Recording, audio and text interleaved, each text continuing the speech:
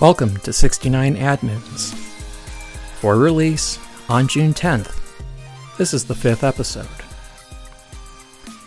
We are a bit ahead of our planning syllabus. This is a good thing.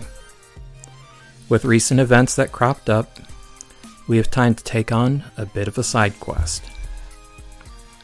The news on June 9th was dominated later in the day by the unsealing of an indictment against Donald John Trump in the United States District Court for the Southern District of Florida, Palm Beach Division. Reaction was very mixed. Many people were in utter shock at the recklessness exhibited by the former president. Some people persisted in the fairly bizarre notion that Mr. Trump was being persecuted and that there was nothing wrong with unauthorized possession of the nation's military secrets and unauthorized sharing of the nation's military secrets when not authorized to have them in the first place. That leads to a very big question of how on earth do we get to a point like this? How on earth do people get to a place where they think that this is okay? Where someone can act like Julius and Ethel Rosenberg.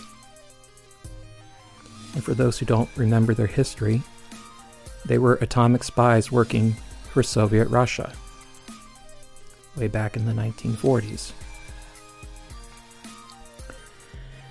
One of the dark sides to streaming is that it allows for the rise of alternative information ecosystems that are more readily accessible by far more people. These aren't necessarily new things, though. The Anti-Defamation League issued a report in the 1990s decrying shortwave radio stations for creating such an environment, too.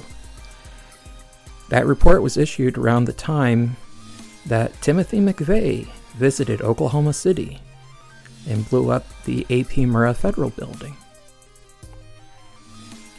History doesn't repeat, but it sure does rhyme.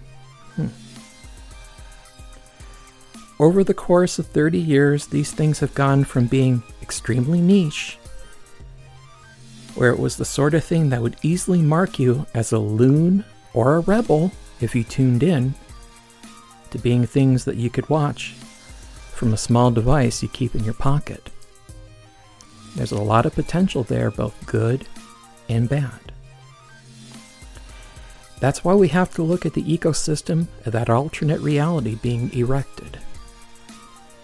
Tucker Carlson is now holding court on Twitter, with his video show continuing there after he got booted from Fox News Channel. You have the network known as Blaze Media, home to both Mark Levin and Glenn Beck, syndicated via Pluto TV, but also streaming through its own subscription systems. You have Real America's Voice, which promotes QAnon and 2020 election conspiracies, popping up on Pluto TV, as well as its own apps. There's One America News Network, otherwise known as OANN, that is now only available as a paid streaming subscription online after the last cable provider dropped it. Newsmax TV is still out there on a limited set of cable and satellite outlets, but primarily you'll find it on streaming apps. There's also the video hosting site Rumble, which has a partnership with Trump Media and Technology Group to host things on the back end for the Truth Social microblog platform, and apparently even more. So why do I refer to all of these sites and services as an alternate reality? For the most part, they operate in a manner that looks quite a bit like what Radio Moscow was doing during the Cold War. They are not nonpartisan, fair, or balanced. They present the news in a manner that favors their preferred candidate or position. Sometimes they deny the truth that you can see with your own two eyes. I was surprised to see that One America News Network was even still in operation, as they have been getting sued and sued and sued over election denial relative to the 2020 election. If you compared the coverage of the news from even the BBC or Deutsche Welle to what you found from things like Real America's Voice or Newsmax TV, you would find that very different worlds were being described. They could both be covering the same event, but you would basically be in two different universes if you looked at the different coverage.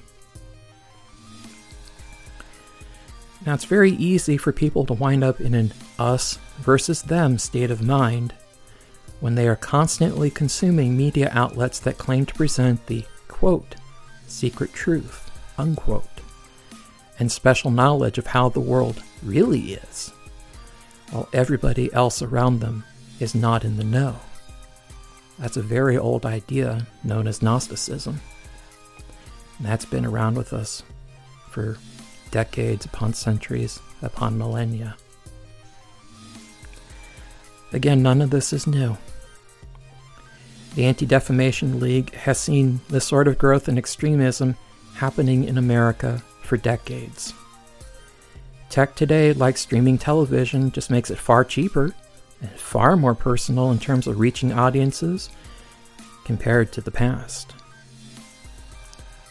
When you read people on your favorite social media platform seemingly marching in lockstep with points about how one politician or another is being persecuted, stop and think. Was it a talking point they heard from one of those alternate reality outlets that I mentioned? And are they just parroting it? If so, ponder what sort of historical precedents we have for that sort of a situation. This could get messy. Our pick of the week this week is yet another item we found on Tubi. We could use other services, but right now we're preferring the selection on Tubi for these picks. The selection this week is The Archer. This movie is described this way on Tubi. An expert archer is sent to a sinister reform school as punishment for her misdeeds, where she stages a breakout and braves the dangerous wilderness. In these strange times, you need uplifting, heartwarming films that inspire like this one does. Thank you for joining us. This program was produced in Ashtabula by Eerie Looking Productions. Be seeing you.